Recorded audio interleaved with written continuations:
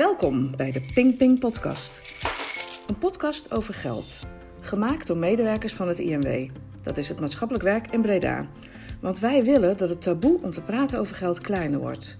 Want als praten over geld makkelijker is hulpvragen bij geldzorgen ook makkelijker. Wij geven daarom het goede voorbeeld en gaan met de billen bloot over onze eigen geldstruggles. Maar we geven je ook tips om je financiën te organiseren en om te besparen. Het komt een paar keer per maand binnen, maar je geeft het een stuk vaker uit. Geld. Het is steeds weer een uitdaging om de balans te vinden.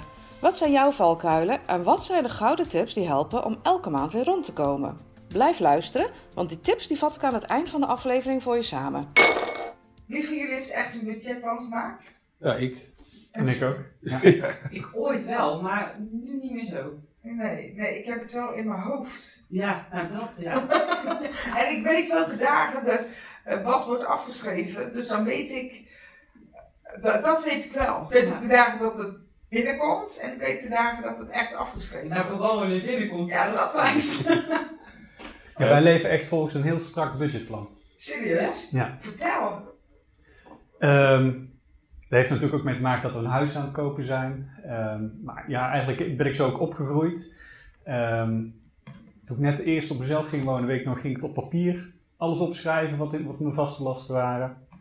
Nu inmiddels zijn we het op de Google Drive, dus we kunnen van elkaar online alles bewerken en inzien. Dit is Thomas. Hij is 33 jaar en hij woont samen met Jeroen. Echt alles. Dus boodschappen, hoeveel doen wij per week, hoeveel doen we per dag voor eten, verzorging, alles, reserveringen. Wij sparen ongeveer 2.500 tot 3.000 euro per maand. En dat lukt 2000 euro sparen.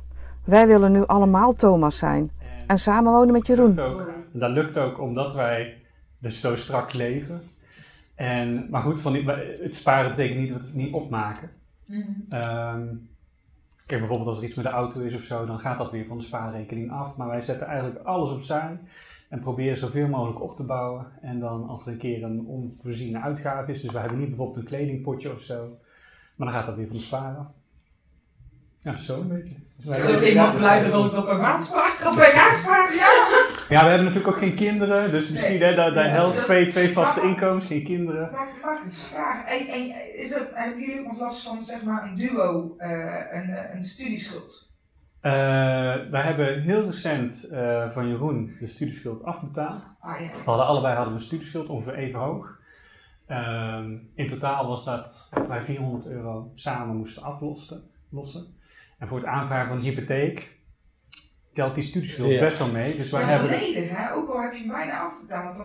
Nou, dat is niet. Ja, eigenlijk wel, maar daar kan je dan met de adviseur, de hypotheekadviseur, kun je daar wel een plan van maken dat niet dus helemaal volledig mee hoeft te vertellen. Okay. Ligt dan ook weer aan de bank dat ze daar akkoord mee gaan.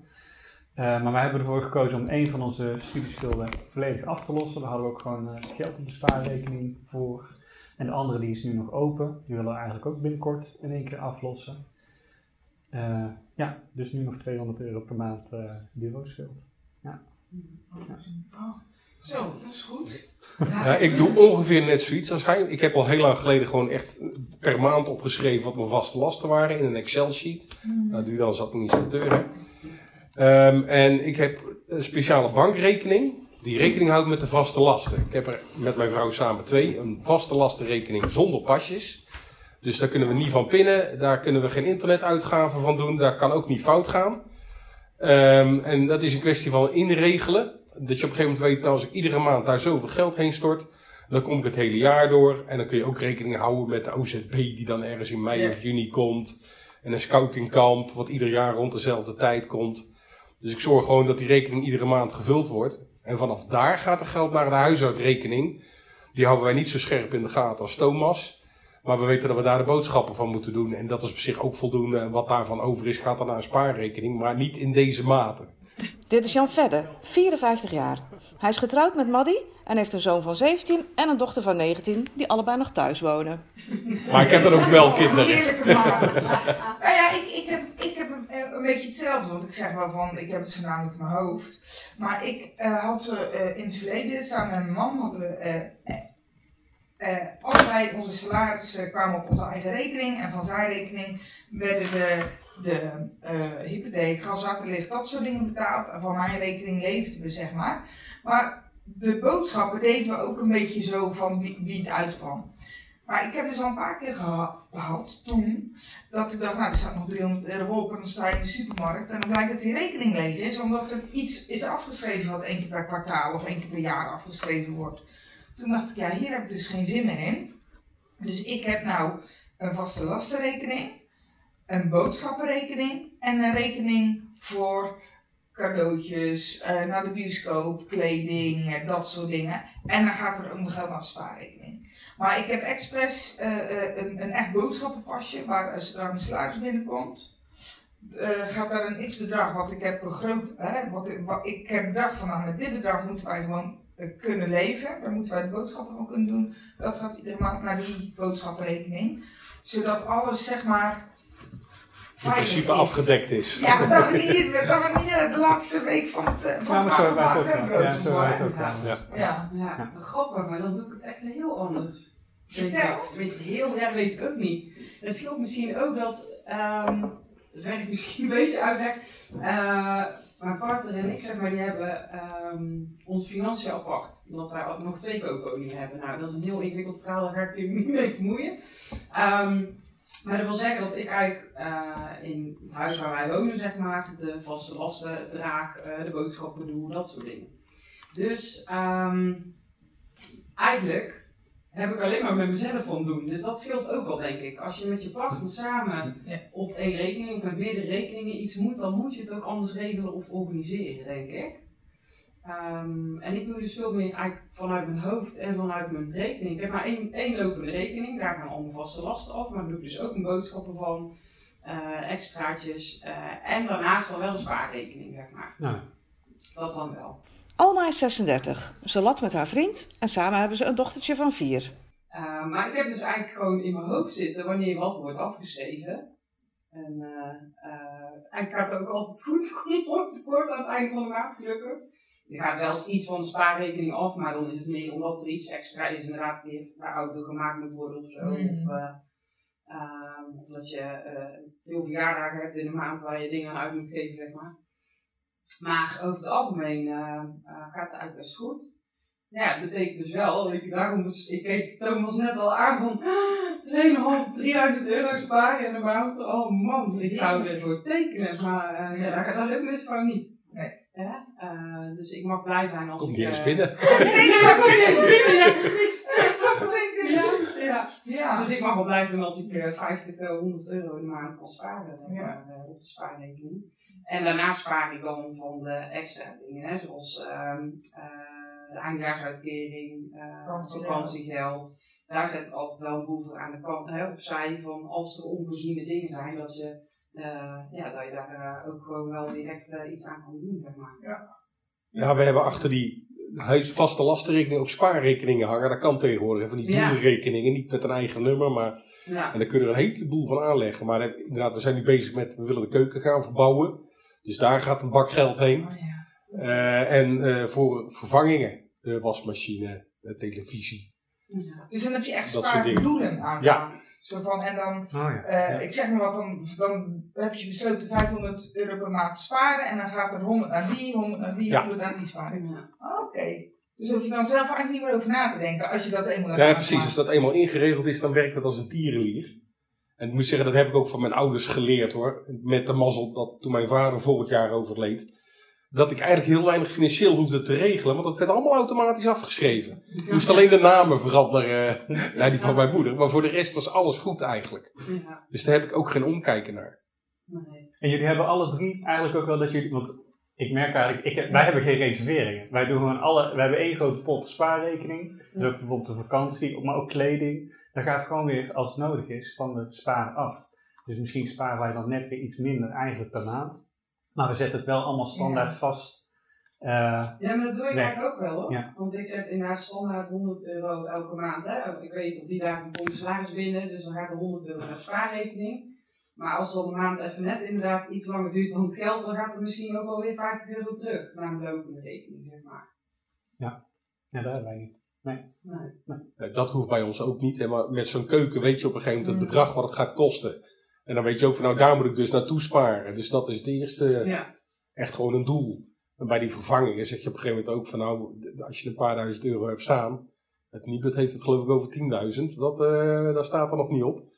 Maar ik werk wel naar 1.000 of 3 toe van oké. En dan gaat er weer een wasmachine af en dan weet je dat je er even bij moet sparen. Ja. En op een gegeven moment, dan heb ik nog een algemene spaarrekening, zeg maar. Waar wat op terecht komt voor, nou ja, leuke dingen. Ja, ik heb ook nog een echte spaarrekening van de kinderen. Mijn oudste die wordt bijna 18. Maar toen de eerste keer kinderbijslag gestort werd, heb ik spaarrekening geopend. En iedere keer als de kinderbijslag, er kwamen daarna nog 2 kinderen bij, maar iedere keer als de kinderbijslag kwam, heb ik daar geld naar gestort. Met het idee, en ook geen honderden euro's, maar wel een vast bedrag wat automatisch afgeschreven werd. Dit is Marianne, 50 jaar. Ze is aan het scheiden en heeft 3 thuiswonende zoons van 12, 15 en 17. Met het idee van, als we dan oud genoeg zijn, dan kunnen we een keer echt op reis. Dus we hadden afgelopen zomer bedacht van, nou dan gaan we naar Thailand en Vietnam. En nou ja, toen kwam corona, Myanmar. Ja, het ging allemaal niet door. Maar dat gaat, dat staat er wel. Want ik heb ook echt zoiets van, dat is wel echt, ja, voor dat doel. Dat zit dan ook verder echt niet aan. Ik heb ook inderdaad wel een rekening voor pen. Maar die heb ik dan meer dus met het idee van, ik wil straks als zij 17, 18 is ook, dat ze de rijbewijs kan gaan halen. En als ik dan afhankelijk ben van alleen mijn inkomen, wat natuurlijk voor haar niet zo is, maar goed, je weet het niet. Je kan ook niet in de toekomst kijken. Zeg maar dan wil ik ook dat dat geld er wel is. Of als ze wil gaan studeren. Dus in die zin heb ik meer dat ik dat dan apart zet. Daar heb ik ook nog per kind een spaarrekening voor. Weet je wel zo. Maar dat was echt zo een heel bijzonder doel. Ja, ik heb het ook gedaan voor, maar dan totdat ze 18 zijn of waren. Ik heb er een van 17 en een van 19. Inderdaad, zo'n studierekening. Ja. En dat is toch wel verrekte handig. Ik heb geluk, ze gaan naar het HBO en eentje op de Pabo. Dat is half collegegeld. En de andere is nog geen 18, dus dat kost nog geen collegegeld. Dus dit jaar heb ik nog wat mazzel. Maar wat je inderdaad die studie van kunt betalen. Ja. En dan moet ik wel zeggen, als ze naar de universiteit zouden gegaan zijn, alle twee, dan had ik een probleem gehad. Dat is duur, hè? Dat is keiduur. En dan verdien ik net te veel. En dan krijg ik helemaal niks aan tegemoetkoming. Het enige wat ze nu hebben is een OV-kaart. Ja. Nou, dat voordeel heb ik dus wel. Omdat ik dus eigenlijk alleen ingeschreven sta op het huis, ook alleen financieel verantwoordelijk ben in die zin, heb ik wel recht op een heleboel dingen. Dus ik heb wel echt wel veel toeslagen, zeg maar. Wel een koopwoning, daar ben ik ook heel blij mee. Maar goed, daar krijg je dus ook weer belasting over terug. Kinderopvangtoeslag, dat soort dingen. Maar ja, goed, dat heb ik dus ook echt nodig, want anders dan red ik het gewoon niet, zeg maar. Dus, ja, dat is toch een hele jungle, hè? Want ik ga nou van samen naar alleen met kinderen. En ik merk dat soort dingen geeft ook heus wel wat stress. Om het zo maar te zeggen. Dan denk ik, dat kan ik me wel voorstellen, ja. Hoe moet ik dat regelen? Kan ik het dan nog betalen? Ja. En dan blijkt inderdaad dat je opeens een toeslag kan krijgen, waar ik altijd van dacht, nou ja, daar zou ik wel geen recht op hebben. Dus het loont er ook wel om eens, en dat heb ik met een collega gedaan, onze collega's weten gewoon heel veel. Dus even samen met de collega gaan zitten, zo van, help me alsjeblieft. Ja, het is wel handig om even rond te kijken van, is er al iemand die al een studerend kind heeft en hoe werkt het en wat zou je allemaal kunnen krijgen? Dat kon ik dan langzamerhand één voor één afstrepen, dat is wel jammer. Maar uiteindelijk was het al een heel gedoe om te kijken hoe je überhaupt dat OV-stuk, die gratis OV voor studenten, hoe je dat dan te pakken kon krijgen. Dat is een geheimzaam niet tot aan de achterdeur. Ja, en dat kost je veel energie, hè? Ja. Dat is het gewoon. Ja, en het is ook allemaal niet zo simpel, zeg maar. Ik denk met die toeslagen bijvoorbeeld. Je moet maar net weten wat je jaarinkomen is en waar je dat kan vinden. En vul je net iets te veel in, dan heb je kans dat je weer terug moet betalen. Vul je te weinig in, dat doe ik over het algemeen, dan krijg ik later nog iets terug. Heb ik liever dan wanneer dat je te veel invult dat je terug moet betalen. Maar dat zijn van die trucjes die je eigenlijk net even moet weten, zeg maar. Ja, en dat risico, je loopt daar toch ook wel, tenminste zo voelt dat, een zeker risico mee inderdaad. Ja. Want terug moeten betalen en toeslagen is inkomen, hè. Dus als we even naar dat budgetplan teruggaan, al je inkomen op een rijtje. Ja. En daar hou je heel de maand rekening mee dat het toch binnenkomt. En als je nog bij stroom gaat betalen, heb je 2 keer minder. Ja. Dus dat is ook goed te bedenken. Ja, dus het is goed om dat goed uit te zoeken van tevoren inderdaad. Ja, het is, en ook zeker als je net een nieuwe baan hebt, meteen gaan checken van hoeveel verdien je. Ja. Want toen ik net overging van studeren naar werken, eerst kreeg ik heel veel toeslagen. Jeroen die kreeg later een nieuwe baan, dus inkomen veranderde. En wij moesten ineens hartstikke veel geld terug gaan betalen. Ja. En dan komt dan ook niet datzelfde jaar binnen. Nee, dat komt ineens 3, 4 jaar later. Krijg je een berichtje van de Belastingdienst. Je moet terugbetalen. Ja. Dus de tip is echt wel van... Als je weet je inkomen verandert of iets verandert in de situatie. Ga gelijk kijken. En met vaste lasten, zeg maar, kijken jullie heel erg dat je dingen uitzoekt? Of Ja, energiekosten, Ziekenfondsen. telefoonabonnementen, ziekenfonds ook, dat komt er nou weer aan. Ziekenfonds. Zo, kun je zien hoe oud of wij zijn. Jullie hebben... Ja, dankjewel. Nee, maar ziektekosten, ja, maar dat is dus ook zo moeilijk om dat allemaal naast elkaar te leggen. Energie vind ik dan nog makkelijker naast elkaar te leggen dan ziektekosten. Ja. Nou, ik heb afgelopen jaar heel goed geweten, dankzij mijn ouders, hartstikke fijn. Ik heb mijn hele leven lang die altijd extra bovenop tandartskostenverzekering gehad. Dat was een advies van mijn vader. En daar heb ik vorig jaar nog eens bedacht. Ik goed, wat heb ik? Ik heb eigenlijk nooit wat. En dat kost je €30 per maand. En dan voor mijn vrouw nog een keer. Dat is €60 per maand, wat er even op jaarbasis bij komt. Ik denk, daar kan ik nog wel een keer een vulling van betalen. En desnoods, als ik het 2-3 jaar opspaar, een kroon. Want zoveel kronen verbruiken wij ook niet. Nee. En toen had ik dit jaar ineens een wortelkanaalbehandeling nodig. En onder een kroon. Dus neem ik volgend jaar toch maar weer die volledige tandartsdekking. En dan ben ik ook wat ouder, dus het risico dat er wat meer aan zit te komen is er ook wel.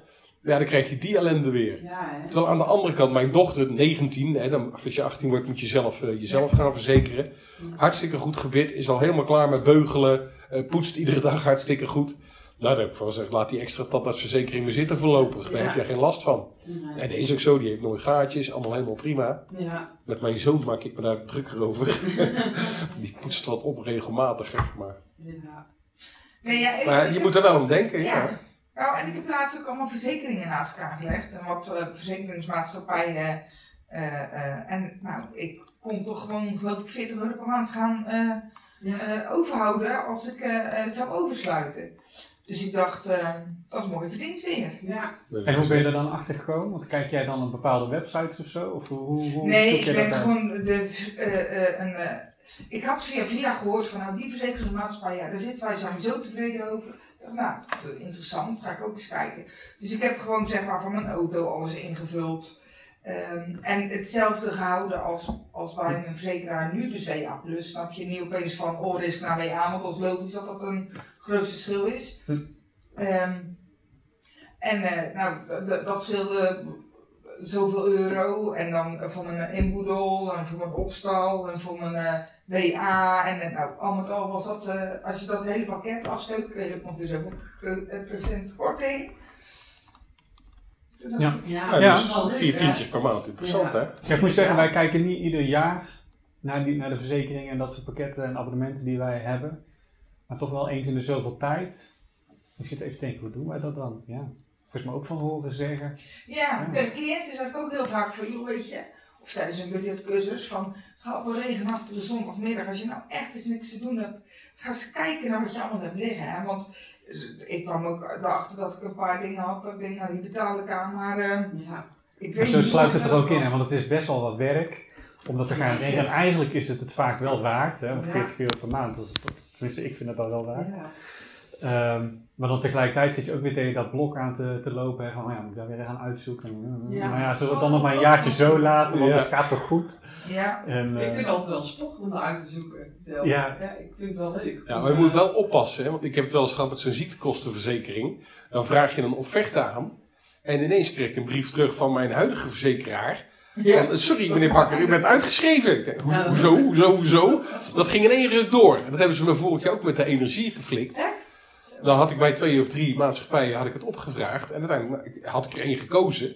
En toen zat ik ook bij zo'n collectief. Ja. En ineens zat ik bij, nou ik zal de naam niet noemen, zat ik ineens bij een hele andere maatschappij. Maar dan krijg je eerst een opzegboete van de een en dan weer een opzegboete van de ander. dat is En die waar. krijg je wel terug. Ja. Maar daar heb ik van het weekend nog maar weer even tijd aan besteed van, ik zou het teruggeven, maar ik heb het nog niet gezien eigenlijk. Ja. En dat is dan wel het voordeel van die vaste lastenrekening en dat schema bijhouden. Dat je op een gegeven moment ziet van, hé, dat heb ik toen uitgegeven. Ik heb het rood gemaakt, maar ik heb het nog niet terug. Nee. Dus daar heb ik even een boos mailtje over geschreven. Maar dat is dus daar moet je mee uitkijken met al die website dingen. Aan de ene kant is het heel handig, je kunt heel goed vergelijken. Maar er zijn er ook bij die je dan in één klap al beginnen over te schrijven zonder dat je ergens een handtekening hebt gezet. Ja, ik vraag ook geen offertes aan, zeg maar. Ik ga gewoon kijken naar tarieven en dan ga ik zelf een beetje zitten puzzelen. En dan uiteindelijk denk ik, oh ja, dit moet de goedkoopste zijn, dus die wordt het, zeg maar. En dan ga ik pas oversluiten. Nou, dit was bij zo'n collectief dat ze inderdaad zeggen, nou dan sturen we u een offerte toe. Ja. En dan krijg je dat opting-in en opting-out verhaal. Maar volgens mij mag dat in Nederland officieel niet. Dat als je niet zegt dat je het niet wil, dan heb je het. Dat is niet de bedoeling. Nee. Dus daar zit ik nog ruzie over te maken. Ja. Je luisterde naar de Ping Ping podcast. Dit waren alle tips die je hoorde deze aflevering. Maak een budgetplan en hou je eraan. Open meerdere rekeningen. Tenminste eentje voor boodschappen, eentje voor vaste lasten, één voor leuke dingen en minstens 1 spaarrekening. Want sparen, dat is sowieso belangrijk. Doe dat meteen als je geld binnenkomt. En heb je kinderen? Begin dan al met sparen voor hun studie als ze nog klein zijn. Zorg ook dat je krijgt waar je recht op hebt. Als je daar niet helemaal uitkomt, zoek hulp. Bijvoorbeeld bij de sociaal raadslieden van het INW.